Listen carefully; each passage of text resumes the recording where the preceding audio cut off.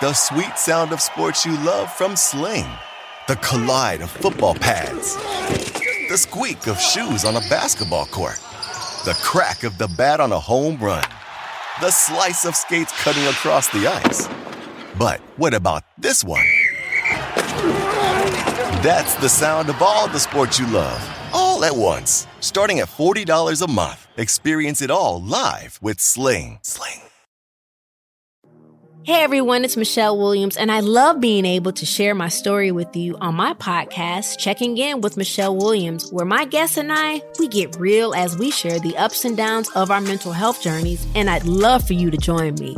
Hey, it's going to be your church and your turn up. So listen to Checking In with Michelle Williams every Tuesday, a part of the Black Effect on the iHeartRadio app, Apple Podcasts, or wherever you get your podcasts.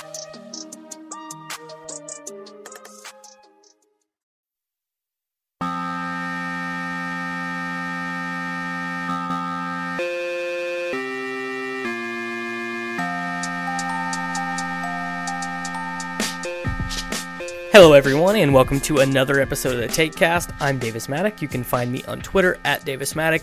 In this episode of the show, I'm joined by my buddy Peter Overzet to recap the final episodes 9 and 10 of ESPN's The Last Dance, the Michael Jordan documentary. Also just sort of wrapping up the entire show as a whole, our thoughts on Michael Jordan, thoughts on, his legacy, how as younger guys who were not there for all of Michael Jordan's dominance, how the documentary impacted our opinion of him and basketball today.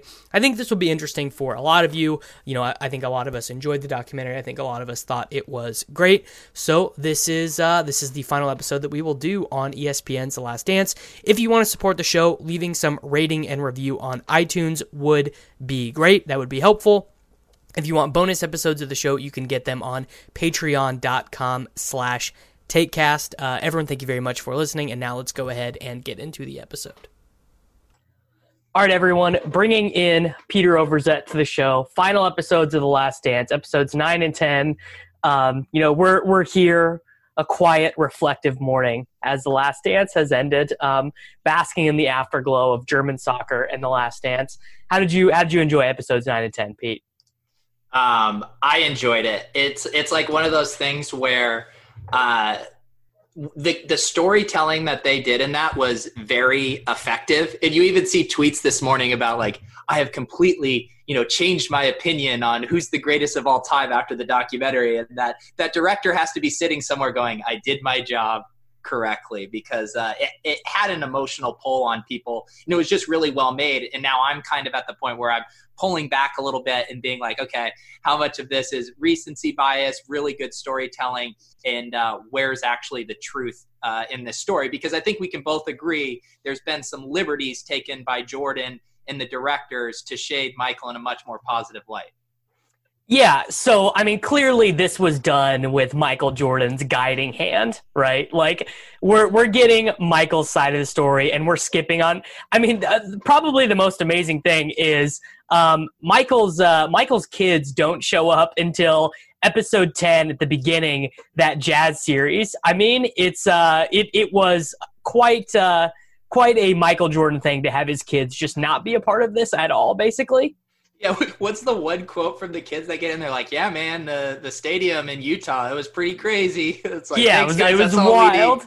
Yeah, like I'm not wavering on my position that LeBron is a better player, because I think that should be obvious. But I certainly am in the camp that Michael Jordan had the more impactful, meaningful, great career, basically. Yeah, and the thing is, I think it was someone at The Ringer made this analogy. Jordan is the greatest story ever. Like, everything from his upbringing to not making the high school team, like the arc of winning, retiring, coming back for the second act. They were comparing it to like Joseph Campbell's The Hero's Journey. It was right. Like, Jordan is the best story, and people get upset at LeBron because LeBron doesn't have this clean story in the way that Jordan does. And that doesn't take away from either of them, but let's just call a spade a spade. Like, the Jordan story is incredible. You can't beat that. Yeah, LeBron chose to go about things in like he made some missteps, right? Like, well, I guess first of all, those Cavaliers teams were, I mean, just obviously way worse than these. Even the early Bulls teams were better than those early Cavs teams. And then instead of retiring, LeBron has the decision, which is like, one of the most misguided. I mean, he should have hired you as his his publicist or whatever. You would have been able to tell him that was a bad idea. I think everybody would have. But that is kind of the funny thing that, both of the way Jordan's first 3 titles when he went into retirement, everyone, it was so weird that people had all these theories about, obviously, is it a gambling suspension? And then when he ended here, like both of them didn't make sense because we see players these days, how competitive they are, how they want to keep playing. Like this is all they know, that Jordan could just walk away. It again plays into the mythos of he was just wired different than these guys. LeBron couldn't have imagined taking 2 years off until he got the setup that he wanted, right? Like there's no way in hell.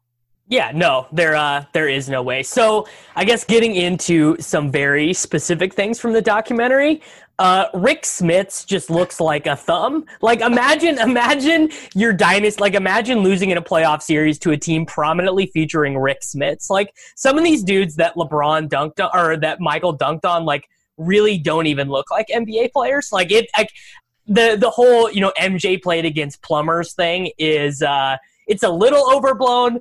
But I mean, like Greg Ostertag was playing 30 minutes a night against the Jazz. Like he was playing against some really unathletic players. I remember when I was watching this series as a kid, because I always I even turned to Lauren when we were watching last night. I was like, did you know Rick Smits was 7 feet 4 inches? Like as a kid, that little nugget always stood him. I was like, that is just ridiculously tall. But yes, to your point, Rick Smits, Ostertag, the guy that drives that point home for me the most and actually didn't get any FaceTime in the documentary was Jeff Hornacek. Because there's Steve Kerr and there's, Stockton, but Hornacek is on another level of like, this dude just balls out at the rec center. How is he playing in an NBA Finals game right now? I thought about maybe the 15 minutes they gave Kerr was other than like the last half hour of the whole thing. I thought the Kerr moments were the best that the documentary got. I thought that was like the most human, the most telling, because Kerr is like a really honest guy, and Kerr is going to tell you what it was like in those moments. And like, even as MJ is being as forthcoming as we've ever seen him, you never felt like, oh yeah, this is just 100% the story.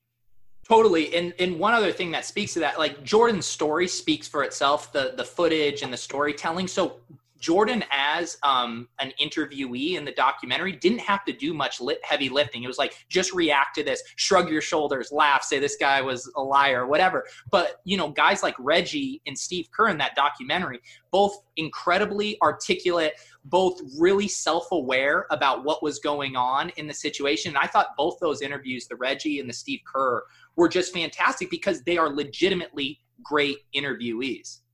Yeah, I mean, Reggie is good on TV. Reggie knows how to like speak eloquently about the experiences, right? Like he knows how to like paraphrase like what he went through in a way that that makes sense. And I mean, maybe there's a lot of stuff from other guys that was honest, but it's just not interesting. They probably interviewed Barkley and Ewing or whatever, but those guys probably just weren't as interesting.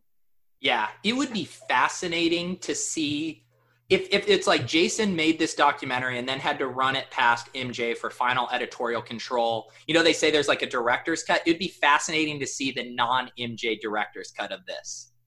I mean, I'm sure there are going to be stories like a lot of this.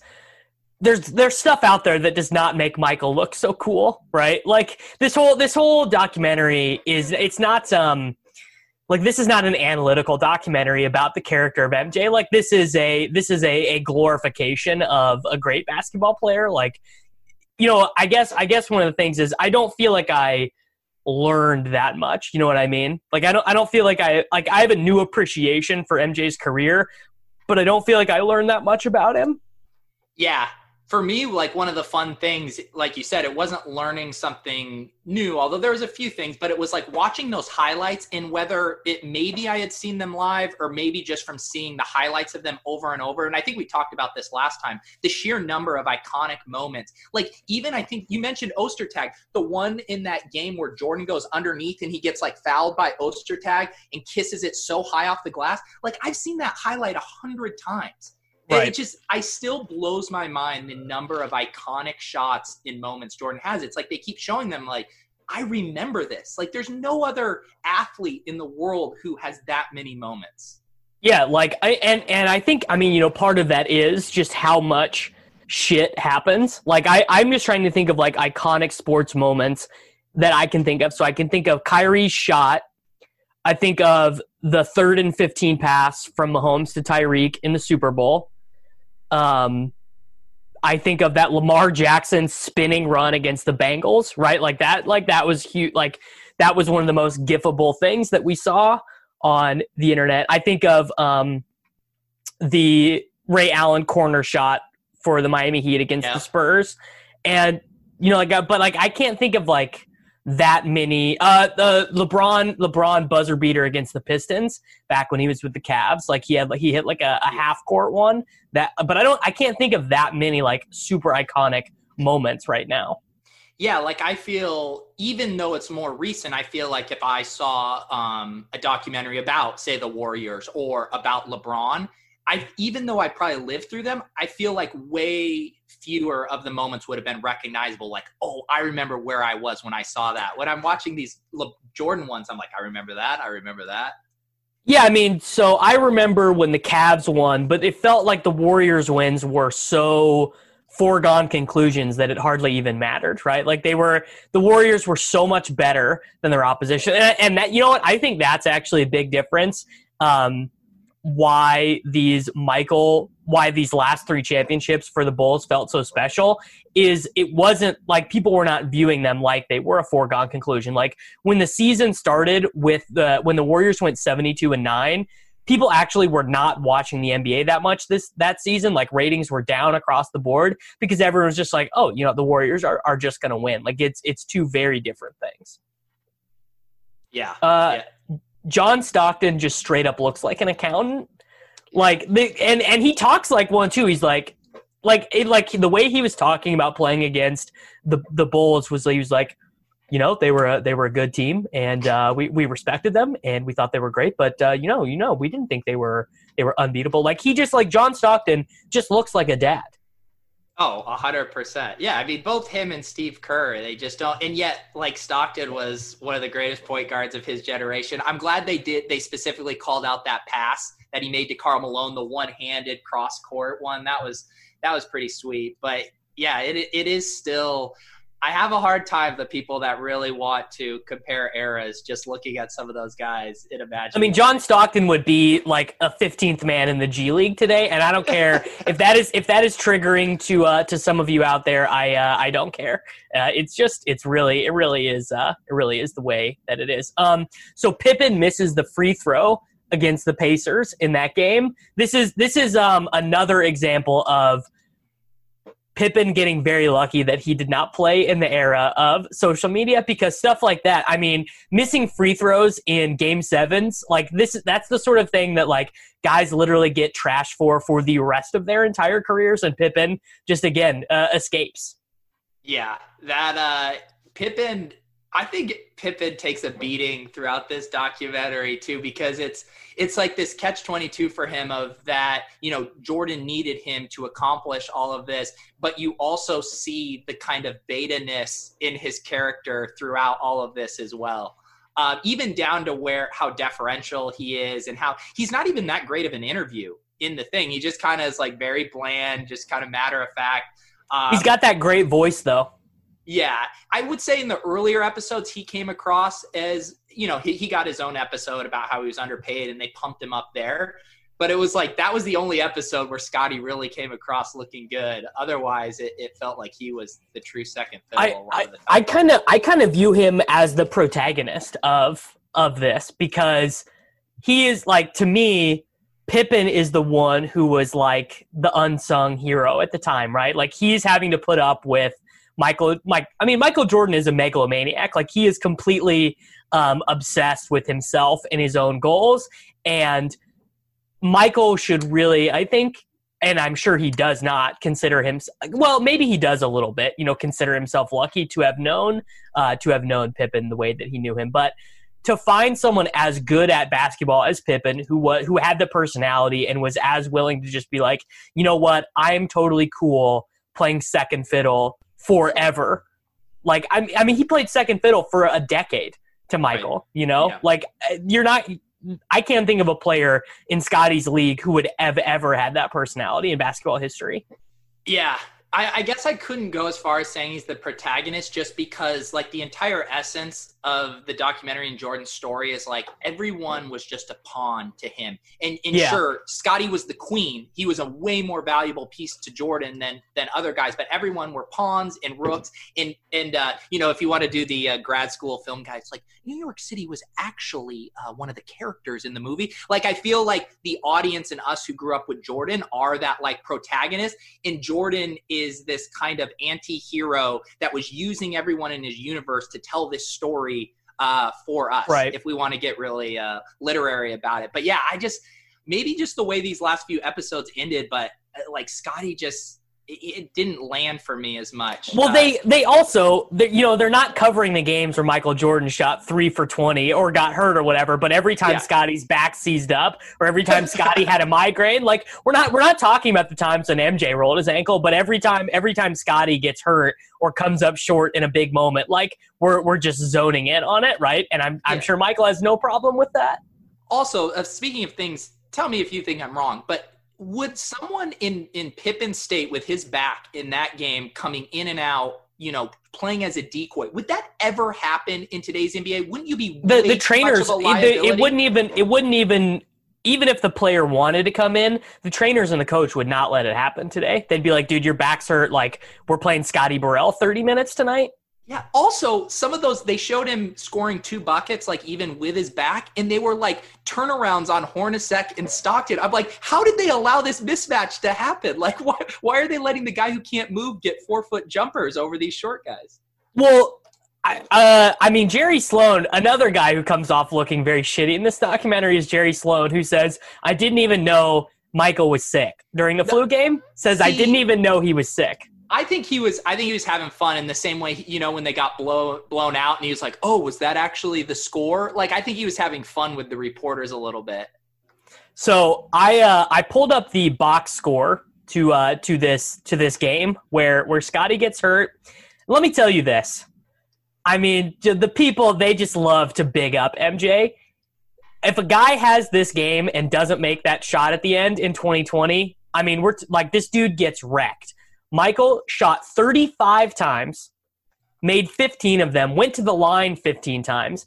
I mean, bro, let Kukoc shoot. Kukoc plays 42 minutes, shoots 14 times, makes 7 shots, one of them being a three-pointer, doesn't turn the ball over at all, only commits 3 fouls. Like, Kukoc is there busting his ass for 44 minutes while Pippen is on the bench. Rodman only shoots 3 times. Like, Michael literally is just not passing the ball during this game. Like, literally it's just like, we're going to win or lose this game based on how many times I can get the ball in the basket. Because he was not passing the ball.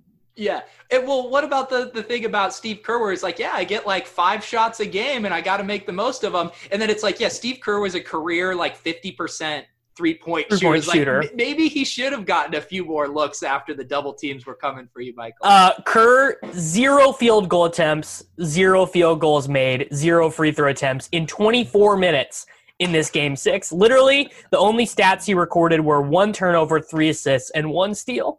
I mean, the man got marginalized. And you got to think, I'm thinking of all the great matchups for Steve Kerr. Got to feel like Stockton versus Kerr is a fair fight. You know what I mean? That does seem like a fair fight, yeah. So, I mean, I want to talk a little bit about Kerr. Where I just think that dude is such a grinder. And I also want to recant my previous take that I think that Kerr and MJ don't get along. I think that in episodes 9 and 10, I think that like the very obvious mutual respect between those two guys really came through. I actually think kind of the way Michael talks about Kerr is honestly more respectful than the way he talks about like almost anyone else in the entire documentary, because Kerr never let him down. There was like, he never played. If you look at the years Kerr was with the Bulls, every year they played together, they were in the finals, they won. So he never experienced disappointment with Kerr, basically. No, yeah, and I like that part too about him looking at the team photo with John Paxson and being like, that's my role, that's what I can do for this team, and then Paxson taking him under his wing was cool. One random thing from the Steve Kerr story that kind of blew my mind, he was talking about how, oh yeah, no girls like me, I wasn't getting any scholarship offers, whatever. Oh, and then I just at the last minute got a scholarship to Arizona, like one of the biggest basketball programs going. I'm like, how does that happen from having no interest to then getting to go play at University of Arizona? Like there seemed to be a little missing there. I mean, Steve Kerr wants to promote his own mysticism a little bit, probably, over the course of this. I have heard that Kerr story before about him not really having any offers, but he also, Kerr was like a really good college player. Like those Arizona teams were really good while he was there. So like he just had, like, I believe he played, I think maybe they won a national championship while he was there. I gotta go fact check myself on that one. These Michael Jordan suits. I mean, what the fuck? Like, was that cool then? It had to have been. I mean, I don't think he was like defiantly trying to make a fashion statement and by being rogue. I think he probably truly thought it looked really good. But he does that stuff now. Like he does the horrible jeans and the mustache and everything now. Well, you can think about just the 90s in general. The baggy look was such a thing, both for like basketball, like you think about the warm-up pants, like you had the big baggy starter jackets, even in other cultures, like the Jinko jeans were so popular in the 90s. And then everything changed. We, went to skinny jeans and custom tailor fits. So I think he was just like, this is the look and I'm going to do it to the max. Well, I mean, so that is like, I think that is a great point. Like all the Bulls stuff to me looked really cool. Like all the warm-ups, all the jerseys, all the hats. Like I'm like, oh, these dudes are so cool. And then you get them off the floor and they're wearing these oversized suits and like all the suits were just terrible to me. Like they look like such jokers. Well, that's the thing, that kind of more baggy stuff like looks good in an athletic setting, but it doesn't look good in like a business formal setting. Then it just looks clownish. So, okay, another thing that I thought was pretty great was they were at the very beginning of episode 10. The guy who wrote Rare Air says Michael Jordan's skill more than anything was that he was present. He was able to be there in the moment. And I thought about that. And at first I was like, that's really stupid. That was not Michael Jordan's skill. I kind of think maybe that's right though. Like maybe of all the things that were able to separate Michael Jordan's mentality, it was that he was able to divorce himself from like the anxiety and the tension of worrying about expectations and just be where he was. Maybe that is true. So here's my thing. I like, okay, from a documentary storytelling perspective, I hated that they used that quote, because what we saw then after that was the ultimate footage that showed that we had we had Michael in the hotel room playing the piano, someone asking him about his future, him literally quoting, saying be in the moment, Zen Buddha. Just let the footage do that. I hate when they undercut that and they're like, guess what we're going to show you? Michael was so in the moment and now we have a clip to show it. Like, I hate that from a storytelling perspective. It's just, you have the footage to tell us or show us. You don't need to tell us that. Yeah, I mean, I agree with that. Like, show don't tell is like sort of the first rule of movie making, writing a book, and all of that stuff. But I had never really thought of Michael that way before, right? Like I had never really been like, oh, well, his whole thing is mind over matter and effort and trying. But I think that the point that, it really is more about his ability to just stay extremely grounded in the most insane moments, because I think we've seen a lot of professional athletes be unable to be grounded. Like, one of the things that people talk about with Brady is why the Patriots are, so good in big games, is Brady has played all these big games so many times that, like at the Super Bowl, he's used to the 45-minute halftime, whereas I'm sure Patrick Mahomes is sitting in the locker room just going nuts for 45 minutes because he doesn't know what to do with all of his energy and everything. And I think there's a huge amount to be said for that. Yeah, and again, aside from the way that they showed it in the documentary, I do agree with it, and it's something you hear a lot about, singular talents. I've heard it like with politicians, some big time actors. This idea that you'll hear the quote that when you're in a room with them talking, they make you feel like you're the only person in the room because they are so laser focused on you. And now, Davis, this is going to be really hard for you to imagine, just not checking your phone mid conversation. That these guys look right. and they make you feel like you're the only thing that matters. And it definitely seemed like Jordan had that skill set, and that he really did when he was checking in with his security guards or whoever, his teammates. Like, he truly was not off in this other place thinking about all these other things. And that's why I did believe that about him.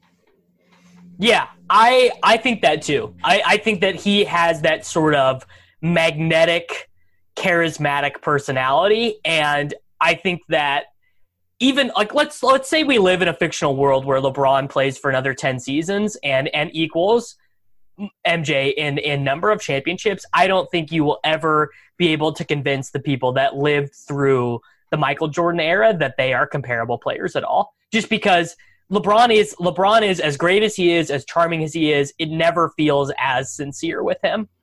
Right. And again, they had completely different goals. Like Michael's goal was to win at all costs. Whatever relationships were jeopardized, it does not matter. It was win, win, win. And LeBron is like, I want to be a global superstar. I want to, push causes that I believe in. I want to, build up these business enterprises. Like, he has all these things that he's using to leverage his platform. And so naturally he takes on this different aura, where with MJ, it truly was, this guy just wanted to win. Yeah, we spend in this documentary, we spend 15 minutes on Space Jam of 10 hours. And most of that was talking about the pickup games that were happening. Whereas when we get the 10-part Michael Jordan documentary, a 10-part LeBron documentary, a huge part of it is going to be about I built my media empire, and the decision actually helped me out because of X, Y, and Z. And I think that's true of pretty much all great athletes these days, not just LeBron.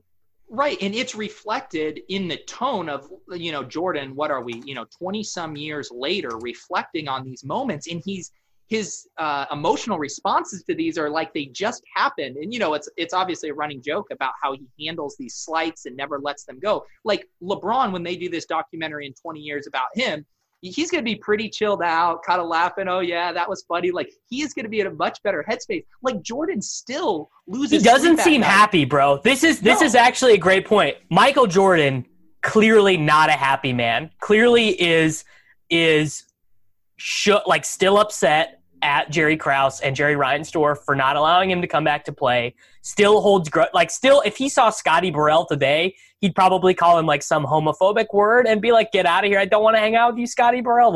He is Michael Jordan, not a happy man.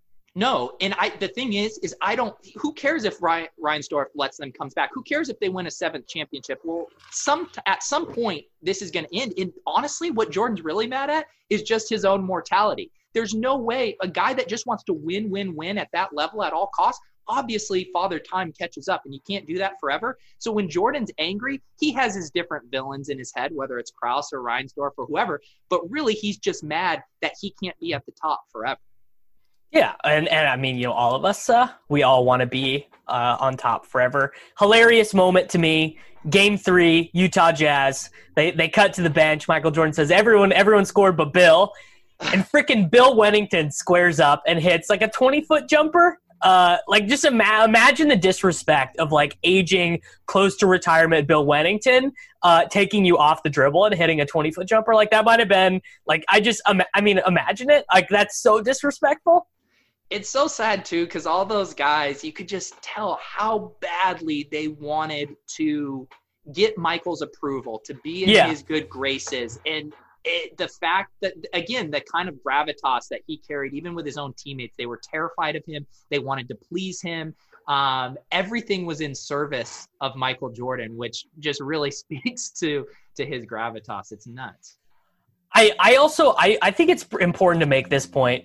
Michael Jordan is a weird dude. Michael Jordan is a weirdo. His best friends were his security guards. He was paying his best friends to hang out with him, you know, and his relationships with his teammates were, you know, obviously there's a whole element of, you know, the power dynamics at play there. Seems like most of the opponents he played against, he was pathologically competitive with them, was not making close friendships with very many of these people. Like a big takeaway to me is that Michael Jordan is a weird guy. Oh, very, very weird. I think that's the takeaway. That's what's so hard about it is, again, I think the whole thing about the MJ story is these are the sacrifices, both for your own mental health, both for how you treat other people, that come for just wanting to win at all costs. And you create this great legacy, but you also have to ask yourself at what cost. And you can see that in his discontent now, is that he's still wrestling with that stuff. It's a real, like, what do you have to sacrifice to actually get to this point?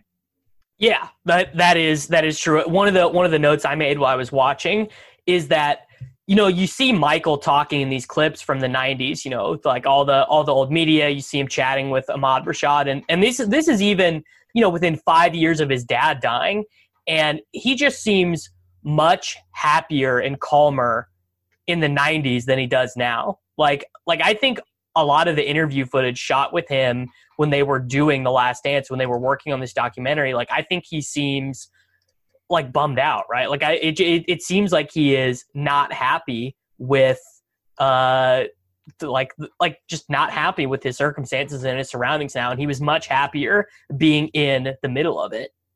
Yeah, and it's also curious because, I mean, correct me if I'm wrong, we don't hear much from Jordan these days of things he's working on. You'd think there would be other things where he was scratching that competitive itch, and it's kind of bizarre. It almost feels like you kind of believe the idea that he's sitting in his mansion or whatever, just kind of wallowing and replaying all these highlights in his head over and over. Like, it's like, what is Jordan doing now? He has the money, the platform, the access, the connections to do quite literally whatever he wants, and he's not doing anything, right? Well, I mean, he owns a basketball team and they just suck. But is he even, like, in what capacity is he involved with regular operations? Like, I never hear about, like, Jordan, you know, influenced this move or wants to do this. Yeah, you never, yeah, you don't really hear about. I mean, seems like maybe he doesn't want to spend them that far into the luxury tax or whatever. I mean, I would imagine if I had to guess with Jordan, he probably plays a lot of golf.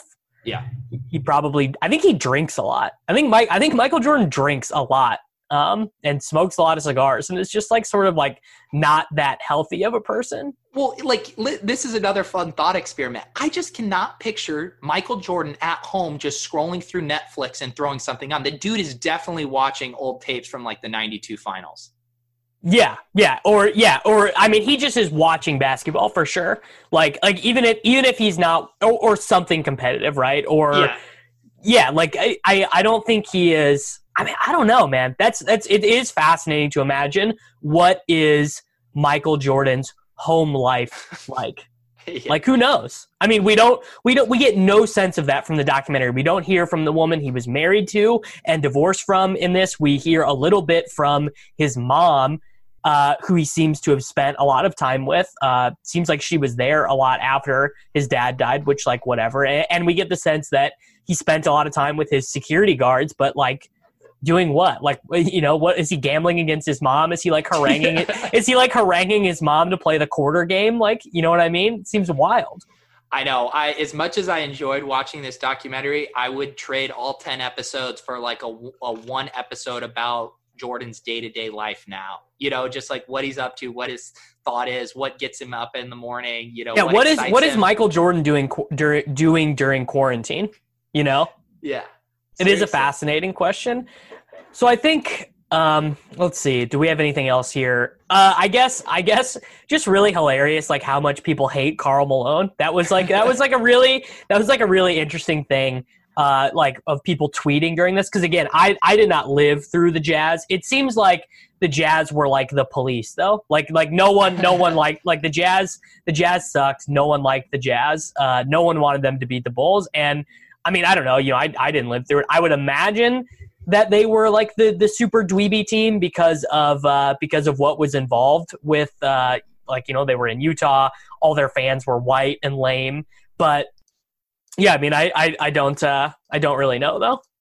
Yeah, it's funny too, because I actually shared obviously as just being a Jordan fan, but I was also a Denver Nuggets fan. And the Nuggets, when they had pulled off that upset over the Supersonics, the 1 over the 8 seed, or the 8 over the 1 in 94, and then they got trounced by the Jazz. And just as a kid who just wanted the Nuggets to be so good, and watching that brutal efficiency of the pick and roll and the whitewashed Utah Jazz fans, like I hated them so much. And there was something so I don't know if it was their style of play. There was a smugness to them as well. And just, there was no flair. There wasn't anything exciting. They were really easy to hate because they were just super efficient, but unlikable.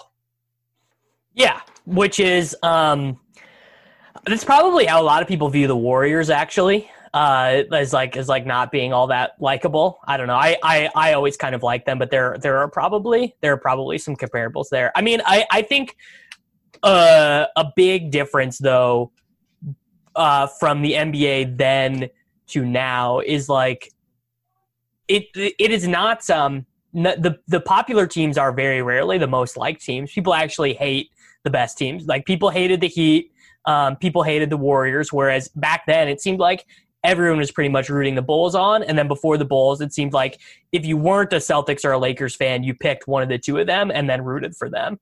Yeah. And again, it goes back to why Jordan was the greatest story. We see people debating all the time. It was like, oh, well, who's the best player on the Warriors? Is it KD? Is it Steph or whatever? Like people have a hard time being like, well, what if this team is just the sum of their parts or whatever? The Jordan thing was, there's this one guy who's the singular best talent. Everyone else is just a role player helping him accomplish his goal, quite literally putting the team on his back. How many field goal attempts? People love that, this brutal efficiency, playing the game in the most optimal way. That's boring from a storytelling perspective for people. Yeah, the hero of the story being math, not inspiring anyone, right? Like learning that 3 is greater than 2, that doesn't inspire a wave of kids. Though I mean,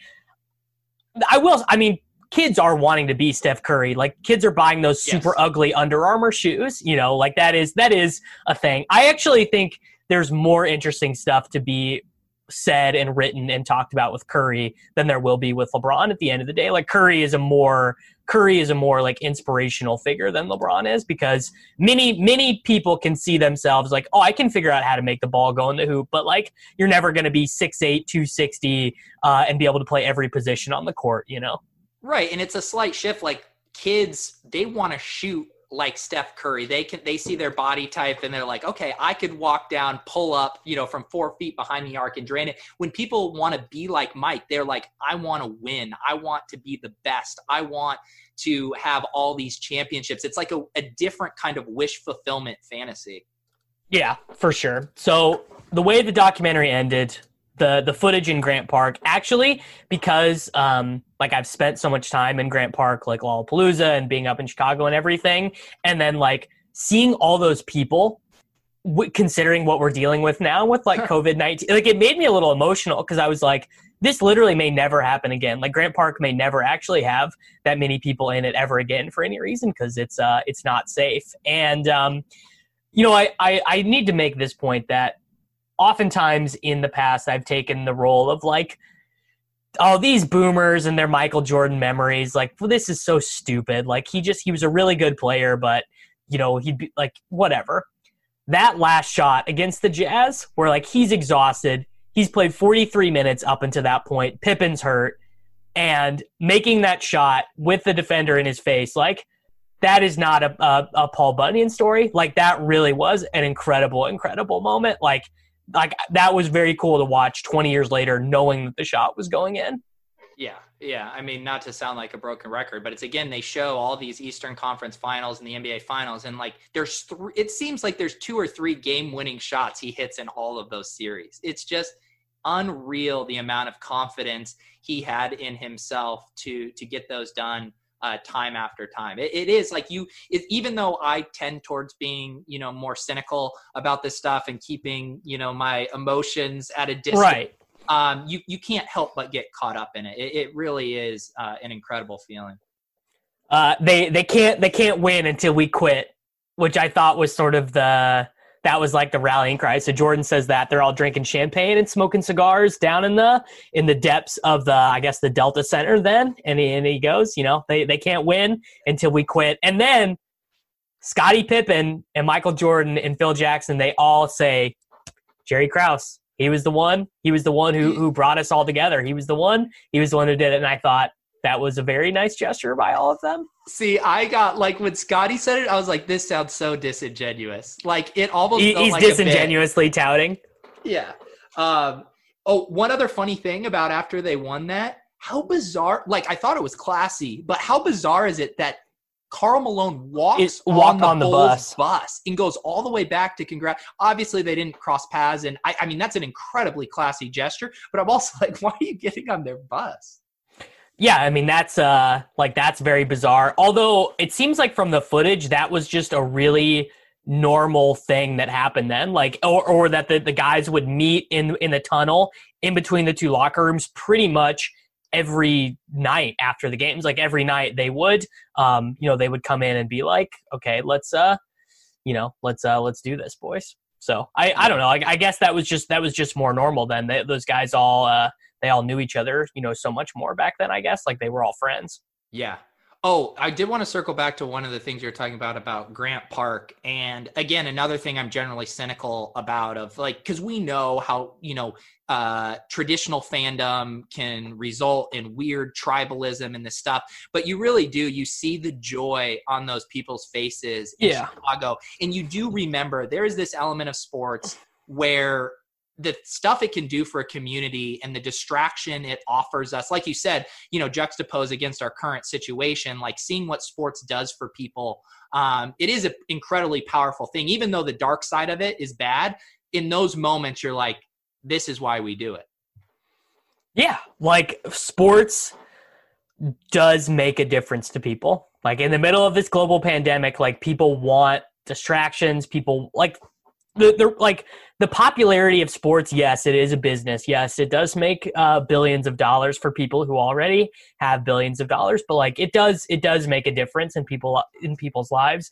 Michael Jordan made a difference in, probably billions of people's lives. Michael probably did touch the lives of a billion people, which is crazy to think about, but that's almost certainly true. Definitely. It definitely is true. And man, I hope Norman Chad doesn't hear this, man. He's going to be pissed. Oh, yeah. These retire all sports aren't that cool, or we don't need sports takes. Just retire them all. They're all stupid. He did his job for the Post. He got the clicks. Yeah. Well, he did what he needed to do. All right. Larry Bird telling MJ, "You bitch, fuck you." Yeah. And then Michael telling him to go work on his golf game. I thought that was it would have been a more fitting ending to see some antagonizing like that at the very, very end, instead of and we didn't even get any highlights of MJ getting shots up as a wizard either. What a bummer. I know. And they wanted, like, that story does deserve even like it doesn't even have to be like its own hour. Yeah. Actually, real quick, what did you buy? Like, so there were moments where I got caught up, like, emotionally with the storytelling. Did you get caught up by the burning of the paper ritual? Yes. Yeah. But because again, I like to be the Zoomer millennial who's too cool for that stuff. But the idea of sitting in a room with your closest comrades and undergoing this like very cleansing ritual. Like, oh, for sure that got to me. Like, I was like, wow, that's actually amazing. I was shocked that something like that would happen, but I was also thinking about it from the perspective of, in our lives, so many things that have finality. We get graduations when we move on from schooling. Like, there's all these events that mark, but like when you're an NBA team and you win a champion, like, sure, you get your parade, but then it's just like they all knew they were never going to step in a gym and practice together again. So that was pretty incredible for Phil Jackson to be like, I am going to manufacture this moment for us to signal this era ending. That was cool. Yeah. I mean, Phil Jackson, to me, he definitely is a guy who stayed around basketball too long. But again, another guy who to me comes off pretty favorable in this documentary, I thought, overall. Yeah, he did. And you definitely, and Phil Jackson, obviously, no one needs to hear someone say, Phil is very good. Wow, great coach, Phil Jackson. but you do hear some of the stuff that he did and the way he kind of thought outside the box to not only manage these personalities, but to also create this kind of weird Zen teamwork atmosphere that clearly helped. Okay, last thing here, and then I'll let you get to your heart out. Rodman leaving to skip practice to go to Vegas and take place in a worldwide wrestling thing with Hulk Hogan, noted racist Hulk Hogan, and like I mean, imagine something like that happening. Like, literally would be the most impossible thing of the whole documentary. Someone will win 6 championships in a row again before that happens. And what's so crazy about it is, early in the documentary, he had his little Rumspringa when he went to Vegas. And the idea was he was kind of laying low, just go blow off some steam. This was the most high profile possible thing. It was like, it wasn't like you'd be like, I showed up to practice, I was like hanging low in like the back of a bar. No, like you're on national television in one of the most important series of your career. That's what was so like, he was just rubbing it in their face. There was no even intention to hide that he needed a break or whatever. It's crazy. Yeah, I just they don't make him like Rodman anymore. He was fascinating to me during the documentary, though. If you're out there on the internet, you want to learn about Rodman, you can, but there's some very unsavory stuff out there about him too, as there are with most people. People contain multitudes, Peter, and maybe that's the story of the Chicago Bulls, is that people are never as simple as good or bad, and they often are somewhere in between. Yeah. And I think that's a good and where I'm at is like, I think it doesn't have to be mutually exclusive that you love this documentary, but also carry a healthy amount of skepticism about how stuff was presented and the things that were left out. I mean, yeah, imagine if someone made a documentary and they don't talk to any of your ex-girlfriends, and they don't talk to anyone that fired you. They only talk to the people that got the best of you. And even when those people say something bad, you're allowed to have them edited out at the end. Like, yeah, that'd probably be pretty cool. Like, if they made a documentary about me winning a League of Legends GPP and didn't make a documentary about the $1,500 that I donked off before that, it'd probably be pretty great. Yeah. So MJ, I think this was great for everyone in general. We all enjoyed it. And if anything, it's made me more curious to go dig in and find more information about this time and kind of seek out more of the full picture. It's like, we've heard Jordan's story. I hope maybe some stuff comes out of this, of people interviewing more behind the scenes people and getting their takes, almost like a rebuttal, or here's my take on a story that was told. That would be cool if that crops out from this. Yeah, there is a whole cottage industry of like a podcast series with Scotty Burrell and Bill Cartwright and John Paxson and stuff, like of more MJ stories to be told. I think that people would get pretty interested in. So that's it. The Last Dance has concluded. I hope that sports, kind of slowly starts to trickle back, because that was like a cool communal experience to look forward to every week, and it's gonna be a bummer to miss out on that now.